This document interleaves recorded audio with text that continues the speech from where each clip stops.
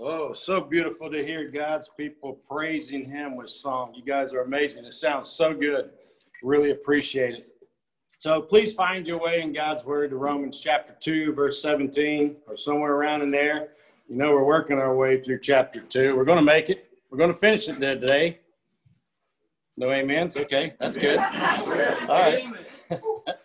We left off last week at verse 16 with a verse that I have grown to love. Paul said, according to my gospel. And I asked everyone last week, I said, can you make that statement?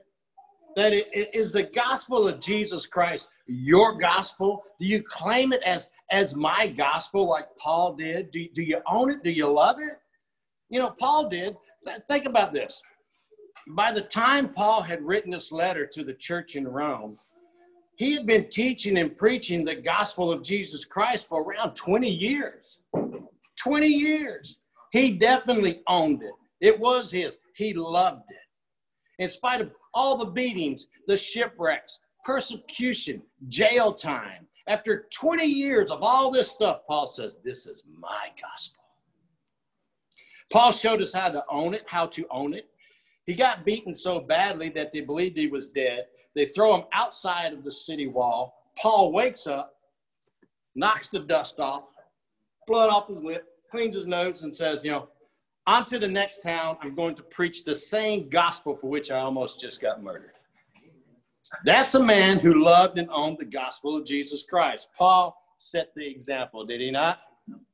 I pray we all have the same heart and love for the gospel as Paul did. As we have seen in our text, though, we see that Paul's been teaching about sin, the judgment of God, and accountability here in Romans. He's teaching on those three things, which is probably why people gave him a whooping and threw him over the wall. It's not a very seeker-friendly message that Paul's out there starting off with, And the truth is all of mankind is under judgment. Paul has exposed in these first couple of chapters here in Romans the sins of both the righteous and the unrighteous and the self-righteous. On one hand, we have the ones who just live a life with no regard to God and holiness. And on the other hand, we have the ones who think they are holy because they do not commit the sins that those people do. So we have the unrighteous and the self-righteous. And, that pretty much covers everybody if you think about it. But Paul has one more group of people that he has to address here in chapter 2, and that's the Jews. And he has to make sure that the Jewish nation understands the complete plan of God. They need to understand that they too are sinners and are also under the judgment of God. And this is where the division in the Church of Rome kind of began. This is where they started butting heads. But this is also where Paul starts bringing the church together as one. Paul knows how to bring about unity. He's all about some unity here. Think about this. He has shown us that we all have sinned. That means we are all unified in the sin of Adam. That's unity. He then says that we are all under judgment. That's unity. Everyone is under judgment, and one day every person will stand before God and have to give an account of what they did with their life that God has given them, whether good or bad. Another way that we are unified. Everyone will have to give an account. Because we have all sinned, we are in need of a Savior. All means all. We're unified in that too. Think about it. We have a lot more in common with each other than we think. I hear people say, well, I'm just not like them. We're just different people. I can't connect with them. We don't have anything in common, they will say. Well, the way I see it, we have a lot in common. We better learn to get along, amen? With all this unity we have, there's a lot we can talk about with one another. So we need to be doing that. And of course, we all know that we are all unified in Christ. So Paul preaches unity. He just does it a little different way than most. He begins with sin in chapter 1 and then turns his focus on judgment and accountability in chapter 2. And now if you've been here for the last 3 or 4 weeks, you might be thinking, wow, Pastor, all you preach is bad news. I'm a sinner. I'm under judgment. God will render to each one what is due. I will stand before God and give an account of all I've done. That's all bad news. Yeah, it is. But we have to understand what's going on here in the book of Romans. First of all, it would be good for you to go ahead and read the entire book. All right, I encourage you to go and read the rest of the book. You know, that's the only way that you will be able to say, boy, I love the book of Romans. You will be able to say that when you know the rest of the story, as they say. But if all you do is read chapters 1 through 3, then you may become depressed or feel defeated. You'd say, hey, this is a sad, bad story. Where's the good news? Where's the hope? So why did Paul begin this letter this way? Well, what is Paul doing here? Why did he start like that? Well, it's like I said a minute ago. Paul's been preaching the gospel for 20 years, going from town to town, synagogue to synagogue. So he has a pretty good grasp on the questions or objections that people may have towards the gospel. And what we see in this letter, Paul is actually answering the common questions that he has heard during his 20 plus years experience about the gospel of Jesus Christ. Now, one of the big issues that Paul is addressing, that he's had to address over the years in this chapter, is the confusion the Jews are having when it comes to bringing the Jews and Gentiles together. They weren't quite understanding what was going on here. So Paul explaining to them that you two are accountable to God, not just the Gentiles. Don't look down on them. We are all in the same boat. Everyone is under the judgment. Now, you're under the judgment, he's telling them, that even though that you did have particular privileges, which they do, it did not exempt them from the judgment of God. They did have privileges as God's chosen nation, and the privilege that they love to proclaim, and we'll see in our text today, the law, their heritage, circumcision, and the covenant. And so their thought or teaching was, because of their privileges, because God had set them apart, they would not be under the judgment. They would get a free pass.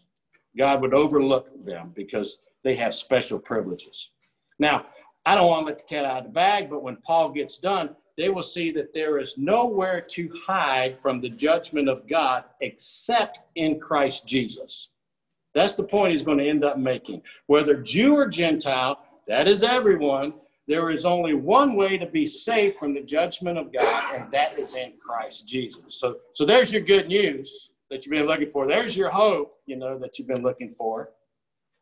But as we go through this section, we will not clearly understand, as you have seen in the last couple of weeks, what Paul is getting to until we get to chapter 8 and so on. That's when all this comes together. When we get there, all of this teaching will become crystal clear to every one of us. We will be able to see that God had a plan from the beginning. And I want you to know this too. The reason that I don't bounce back and forth from chapter 2 to 8 and 11, back and forth, because sometimes it gets confusing. But also, I don't want to preach Pastor Jarrett's sermon that he'll be preaching on chapter 8 when he gets there. I already heard this. No, I'm leaving that wide open for him. But I believe it's better to walk through this text and when we get to chapter 8, then go back to chapter 2 and say, wow, look what God was doing. Now you can see it. Now you can see what he's doing. It would be absolutely amazing to see God's plan unfold the way Paul had written it. Does that make sense? Everybody good with that? Good. Plus, I want you to come back and hear the rest of the story. Got a dang little carrot out there, all right? Notice what Paul is doing here.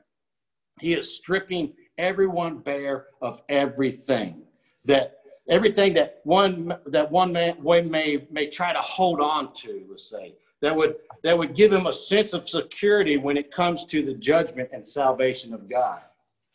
You see, until one can see that he has nothing to offer, or that the only thing he brings to the table is sin, until he gets to that point, there is no way he will be able to cry out, God, be merciful on me, I am a sinner.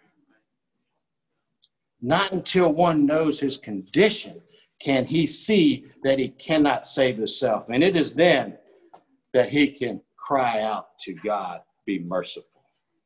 Charles Spurgeon says, nothing teaches us about the preciousness of the Creator as much as when we learn the emptiness of everything else. When it comes down to it, the only thing that is actually precious to mankind is the resurrected King of Kings and Lord of Lords. Amen. Gentiles, chapter 1, you're guilty. Chapter 2, Jews, you're guilty. Chapter 3, everyone guilty. And if we have an ear to hear, we will see that there is good news coming around the corner. Now, back to the Jews. Take note.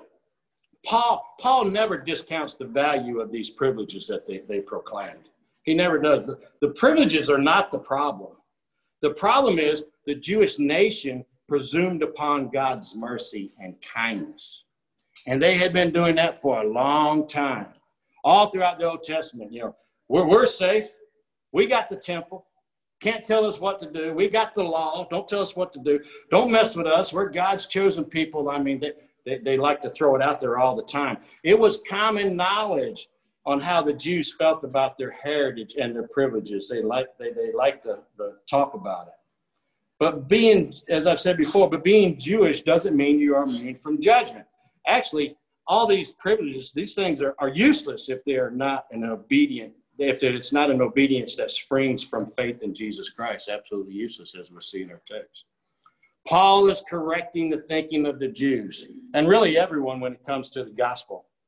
So let's look at verse 12. I want you to see how Paul begins addressing the problem with the Jews, because all this ties together into the end of the chapter.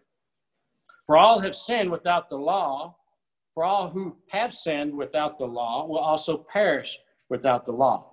And all who have sinned under the law will be judged by the law. For it is not the hearers of the law who are righteous before God, but the doers of the law who will be justified. For when Gentiles who do not have the law by nature do what the law requires, they are a law to themselves, even though they do not have the law. They show the work of the law is written, on their hearts, while their conscience also bears witness, and their conflicting thoughts accuse or even excuse them on the day when, according to my gospel, God judges the secrets of man by Christ.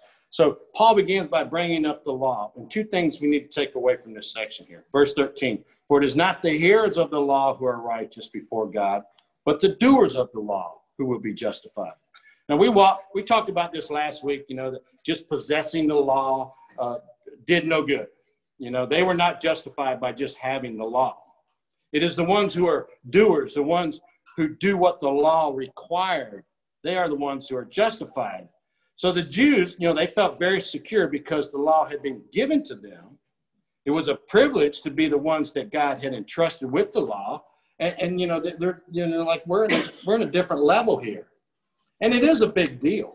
Paul didn't discount it. It's a big deal that God gave them the law. But the second thing we need to see here is verse 14 through 15. For when the Gentiles who do not have the law by nature do what the law requires, they are a law to themselves, even though they do not have the law. They show the work of the law is written on their hearts. Written on their hearts. Keep that in mind as you go through the text. Keep that in mind when you're reading anywhere in the scriptures.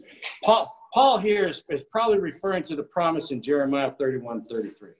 Remember what the righteousness of God is that Jared taught us in chapter 1? It's God, seeing God fulfilling his promises that he made to the nation of Israel, right? So listen to what Jeremiah 31:33 says. For this is the covenant that I will make with the house of Israel after those days, declares the Lord. I will put my law within them. I will write it on their hearts, and I will be their God, and they shall be my people. God says that he promises that he will put his law within his people. That is the new humanity that he's creating. He will write it in their hearts. This verse is quoted again in Hebrews as they spoke of Jesus and the new covenant here. And if we look at the text in Hebrews, we see that the word is teaching us that when we are born again, God gives us a new heart and a new spirit. And the result is that the law of God is written in Scripture is no longer offensive to us. We are no longer hostile to it, as Paul points out in chapter 8. We are no longer hostile to the word of God, but rather we are submissive and we delight to do his commandments. We delight. Now here in Romans, I believe that Paul is laying the groundwork for that new covenant that's coming. He's laying the groundwork to show who the real doers of the word are. Write this verse in your margin, 2 Corinthians 3:2. You yourselves are our letter of recommendation, written on our hearts to be known and read by all. And you show that you are a letter from Christ delivered by us, written not with ink, but with the Spirit of the living God, not on tablets of stone, but on tablets of human hearts. Speaking again to the same experience of transformation by the Holy Spirit in the hearts of the Christian. That is, Jew and Gentile alike. That's the new covenant people right there. Now, what we have to know here is that Israel has been resting on God's special vocation. The problem is they did not fulfill that vocation. They were resting in the privileges that God had given them, and the result is they were not the light that the nation was supposed to be to the world. So change is coming. That's what Paul is equipping. Change is coming. That change is the establishment of the church body that brings all together as one. That is the kingdom of God. And now the Jews have a big struggle. They have to understand that those who are not ethically Jewish are now inheriting Israel's role in God's purpose. This is a big deal. This is a big change. The nation of Israel, God's chosen people, have lived as God's people for hundreds upon hundreds of years. And they're now seeing that the Gentiles are inheriting Israel's role in God's purpose. That's a hard pill to swallow. That's a big change. Or to say the least, difficult to understand, maybe. Something I want to point out in this text. You know, as I did research on this, I saw that many commentators would talk like the Jews in the church were in this huge battle. It's like they were at war with the Gentiles inside the church. And I'm thinking, now wait a minute. This letter is written to the church in Rome. This letter is written to the ones who has put their trust in Jesus. Not a very popular stance for anyone at that time. May not be popular today either, but it wasn't popular back then. So hear me out here. The Jews that are a member of the church body have already been persecuted for following Jesus. They've been kicked out of Rome for 5 years for just being Jewish. But yet they come back to Rome. They come back to the church. They are Jewish believers. They had to have some incredible love for God to come back to the church in Rome, facing more persecution for being a believer and just being a Jewish person. See, the work that God was doing was a huge change. So I'm thinking that, that these Jewish people in that church, that people believe this was written to each individual, I'm thinking, listen, they are wanting to work out the division between them and the Gentiles. After all they had been through, I'm sure they want to know the truth. Yes, they had division. It was because of their lack of knowledge or understanding of the truth. Yes, they had disagreements. They were one of the first churches to be established, man. They're working this out. We got the advantage. We can go look and they made an error here, error here. But they're working this out.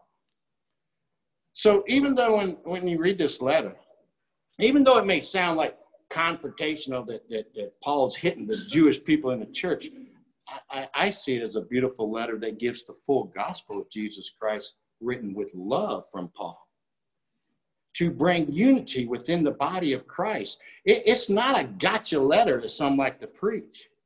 And I know sometimes the truth sounds, if you just state the truth, it sounds like a gotcha moment. But, this is a beautiful letter that thoroughly explains why and how God brings about redemption for fallen mankind through the resurrection of Jesus Christ. Things changed when Jesus came.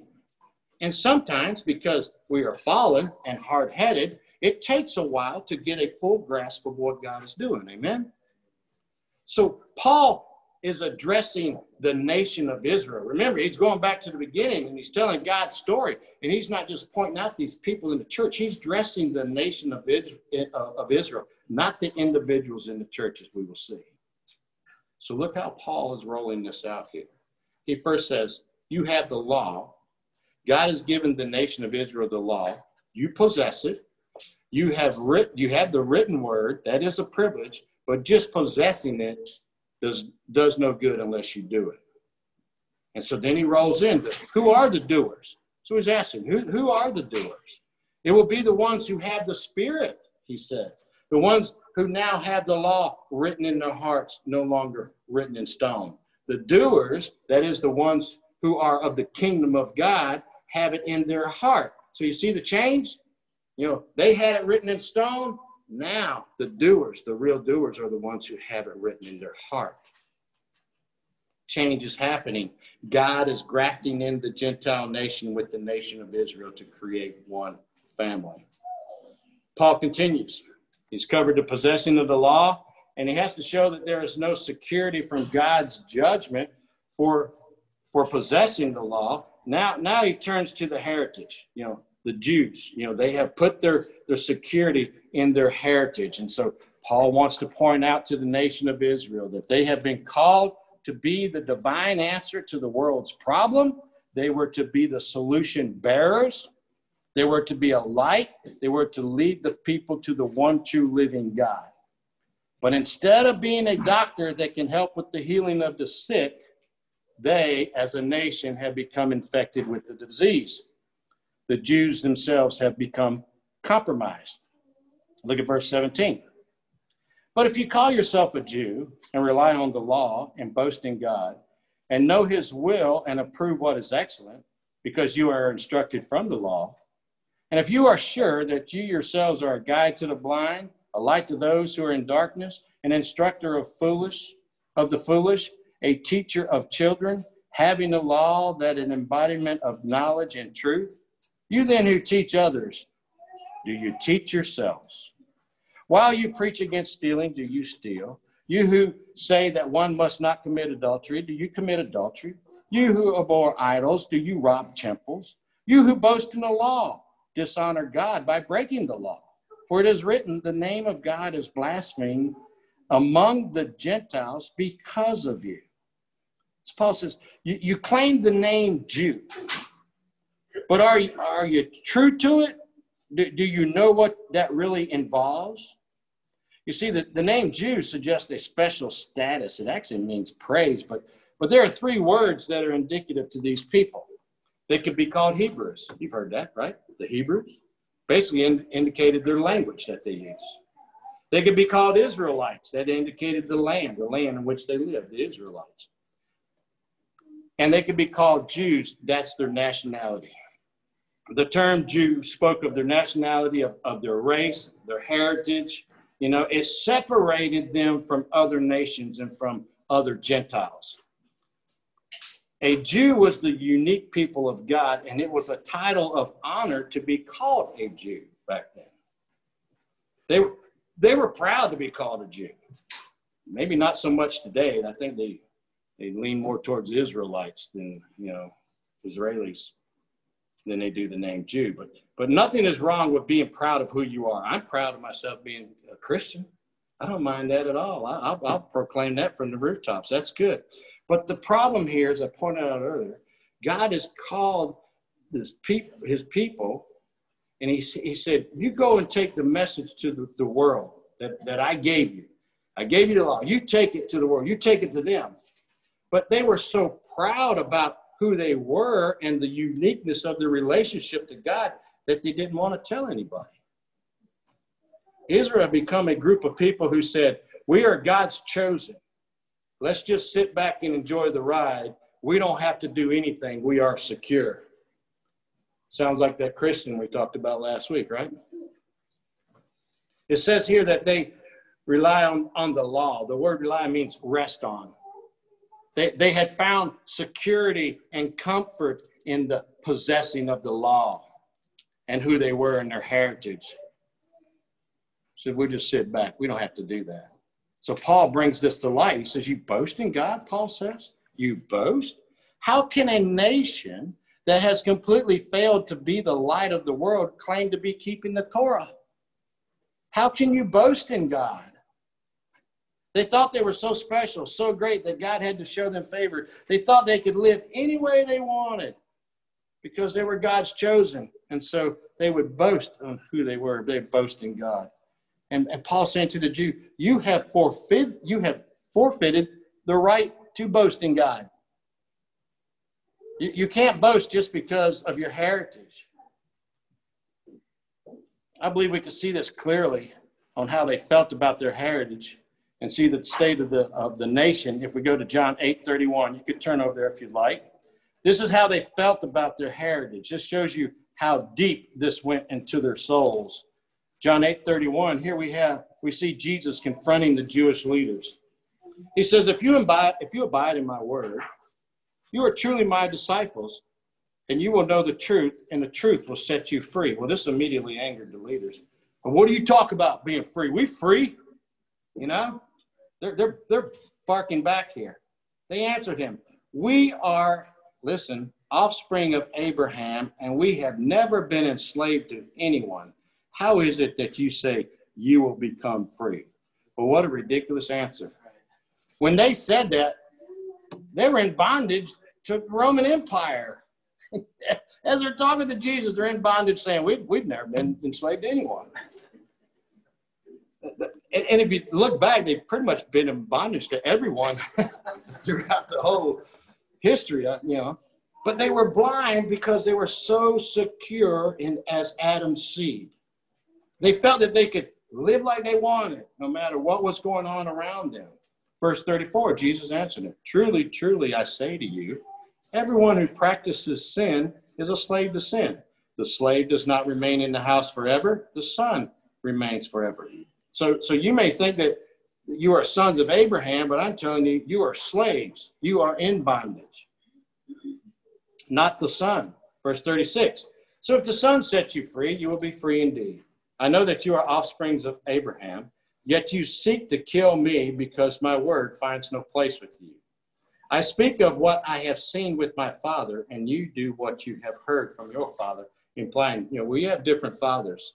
And if you're really offspring of Abraham, why are you trying to kill me? I'm an offspring of Abraham. And you're going to kill me? They answer him, Abraham is our father. They're whipping out the heritage card. Right here it is. Abraham's my father. Jesus said to them, if you were Abraham's children, you would be doing the works Abraham did. But now you seek to kill me, a man who has told you the truth that I heard from God. This is not what Abraham did. You are doing the works your father did. They said to him, we are not born of sexual immorality, taking a jab at Jesus, about his virgin birth there. We have one Father, even God. Jesus said to them, if God were your father, you would love me. For I came from God and I am here. I came not of my own accord, but he sent me. Why do you not understand what I say? It is because you cannot bear to hear my word. You are of your father and the devil, and your will is to do your father's desire. He was a murderer from the beginning and does not stand in truth because there is no truth in him. You see how deep that is in them? They believed they were spiritually secure because they were the seed of Abraham. Jesus said, you are physically from Abraham, but spiritually, your father is the devil. This is how far the nation of Israel had gone away from God. Their mindset was we do whatever we want. We have one Father. God's our Father, they say. God's our Father. Do you remember what John the Baptist said to the Pharisees when they came down to the river?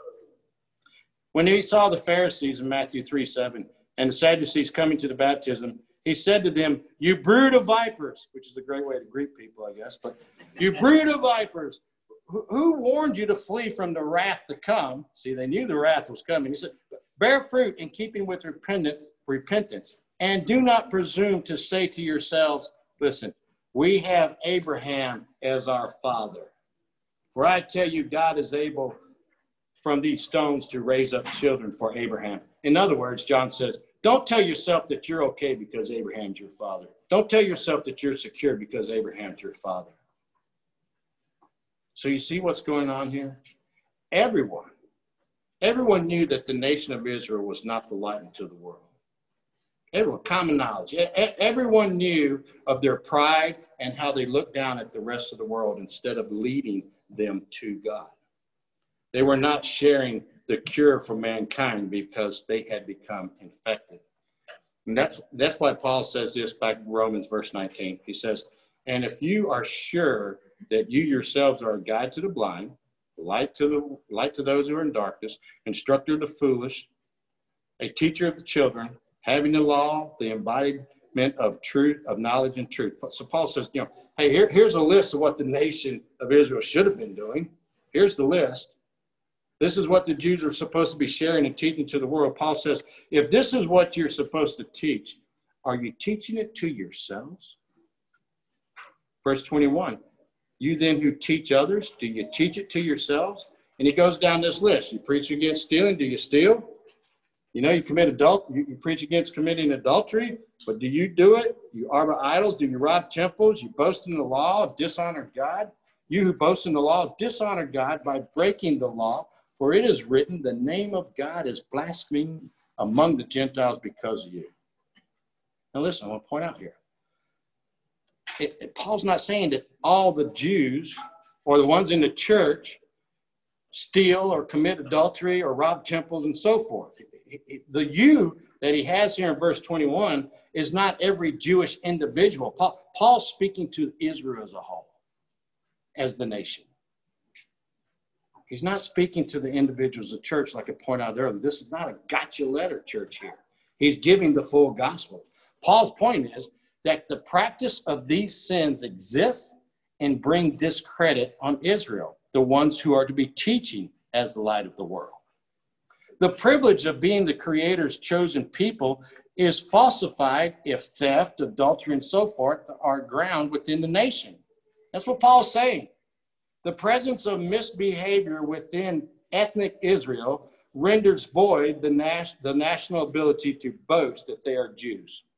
It prevents Israel from filling its calling to be the light of the world. And what's the result of that? Well, he says it right here. The name of God is blasphemed among the world because of you. This is the real problem. And it takes us back to chapter 1. The real problem is Israel's failure to bring God worldwide honor. They chose not to glorify God. They were given the Torah in order to bring honor and glory to God and to the nations and to God to the nations. Instead, the pagan nations scorned the true God on the basis of behavior of the covenant people. It's like, why want anything to do with your God? So I guess it does matter how we behave, doesn't it? God's speaking about the nation of Israel here, yes, but this applies to the ones who are doers, who have the law written on their hearts, who are a child of God, who is a child of God, who belong to the kingdom of God. It matters what we do. Because just like the Jews, we are called to be a light into the world, right? We are to bring honor and glory to God and not blaspheme his name because of our actions. Amen? We see that it's not the possession of the law that matters. The real doers of the law are the ones who have the written law in their hearts. We see that just because you are a physical descendant of Abraham, it does not make you spiritually secure. It is the ones who, as Jesus says, abide in my word, who are truly my disciples. So Paul has covered the law and the heritage, and next, the sign of the covenant, circumcision, verse 25. For circumcision indeed is of value if you obey the law. But if you break the law, your circumcision becomes uncircumcision. So if a man who is uncircumcised keeps the precepts of the law, will not his uncircumcision be regarded as circumcision? Then he who is physically uncircumcised but keeps the law will condemn you who have the written code and circumcision but break the law. For no one is a Jew who is merely one outwardly, nor is circumcision outward and physical, but a Jew is one inwardly, and circumcision is a matter of the heart, by the Spirit, not by the letter. His praise is not from man, but from God. So, as we know, circumcision was the badge of identity marking out the Jew from the pagan world. But since the law had been broken, since they were breaking the law, the circumcision tells a lie then. A good way to look at this is what Paul's saying is like a pastor, man, I'm claiming he's a man of God, and his life's a wreck. He's out there lying, cheating, stealing, committing adultery. His actions is terrible. His life is anti-God, and he's going around handing out his God card, claiming to be a man of God. And the people would say, there's no way. You can't be a man of God. The things you do disqualifies you for being a man of God. Kind of the same thing here. The Jews broke the law and yet was handing out a card saying, hey, we're law keepers. But it didn't matter what was on their card. It was their actions that mattered there. And that's what Paul's saying. For circumcision is indeed of value if you obey the law. But if you break the law, your circumcision becomes uncircumcision. That is no value. It actually becomes a badge of exclusion rather than inclusion. So what matters is keeping God's law, not an outward sign. Again, here we see Paul's laying the groundwork for the new humanity that will come, the grafting of the Gentiles, grafting in of the Gentiles. He brought up that point earlier, if you remember. He said, it's not the ones who possess the law. Listen to this. The ones who do not possess the law, that is the Gentiles, will judge the ones who do have the law. I mean, that's a big change here. And the same thing is happening here, verse 27. Then he who is physically uncircumcised but keeps the law will condemn you who have the written code and circumcision but break the law. And Paul makes this eye-opening statement. Verse 28. For no one is a Jew who is merely one outwardly, nor is circumcision outward and physical, but a Jew is the inwardly. And circumcision is a matter of the heart, by the Spirit, not by the letter. Here we go, back to the heart. All three privileges that they're proclaiming, Paul takes them back to the heart. It's about the heart of man. These are the people who are members of the new covenant. This is the new humanity. This is the kingdom of God. Paul is referring to the ones that the gospel of Jesus Christ has done its work in them. It is through this new humanity that we see the righteousness of God. That is, God has kept his promise. They have come true. God has done in Jesus and the Spirit what he promised he would do. The result is the creation of the people of the new covenant, Jew and Gentile alike. The nation of Israel did not expect God to fulfill his promises the way he did. But he did it through the life, death, and resurrection of Jesus Christ. It was unexpected and probably shocking. What was the saying? Cursed is the man that hangs on a tree. How did Jesus fulfill this? How did he fulfill his promises? Not like they expected. So what do we see in this text at the end of chapter 2? It's really the groundwork for the creation of the new covenant people here. They are the ones who fulfill the law, whether they are circumcised, whether or not they are circumcised.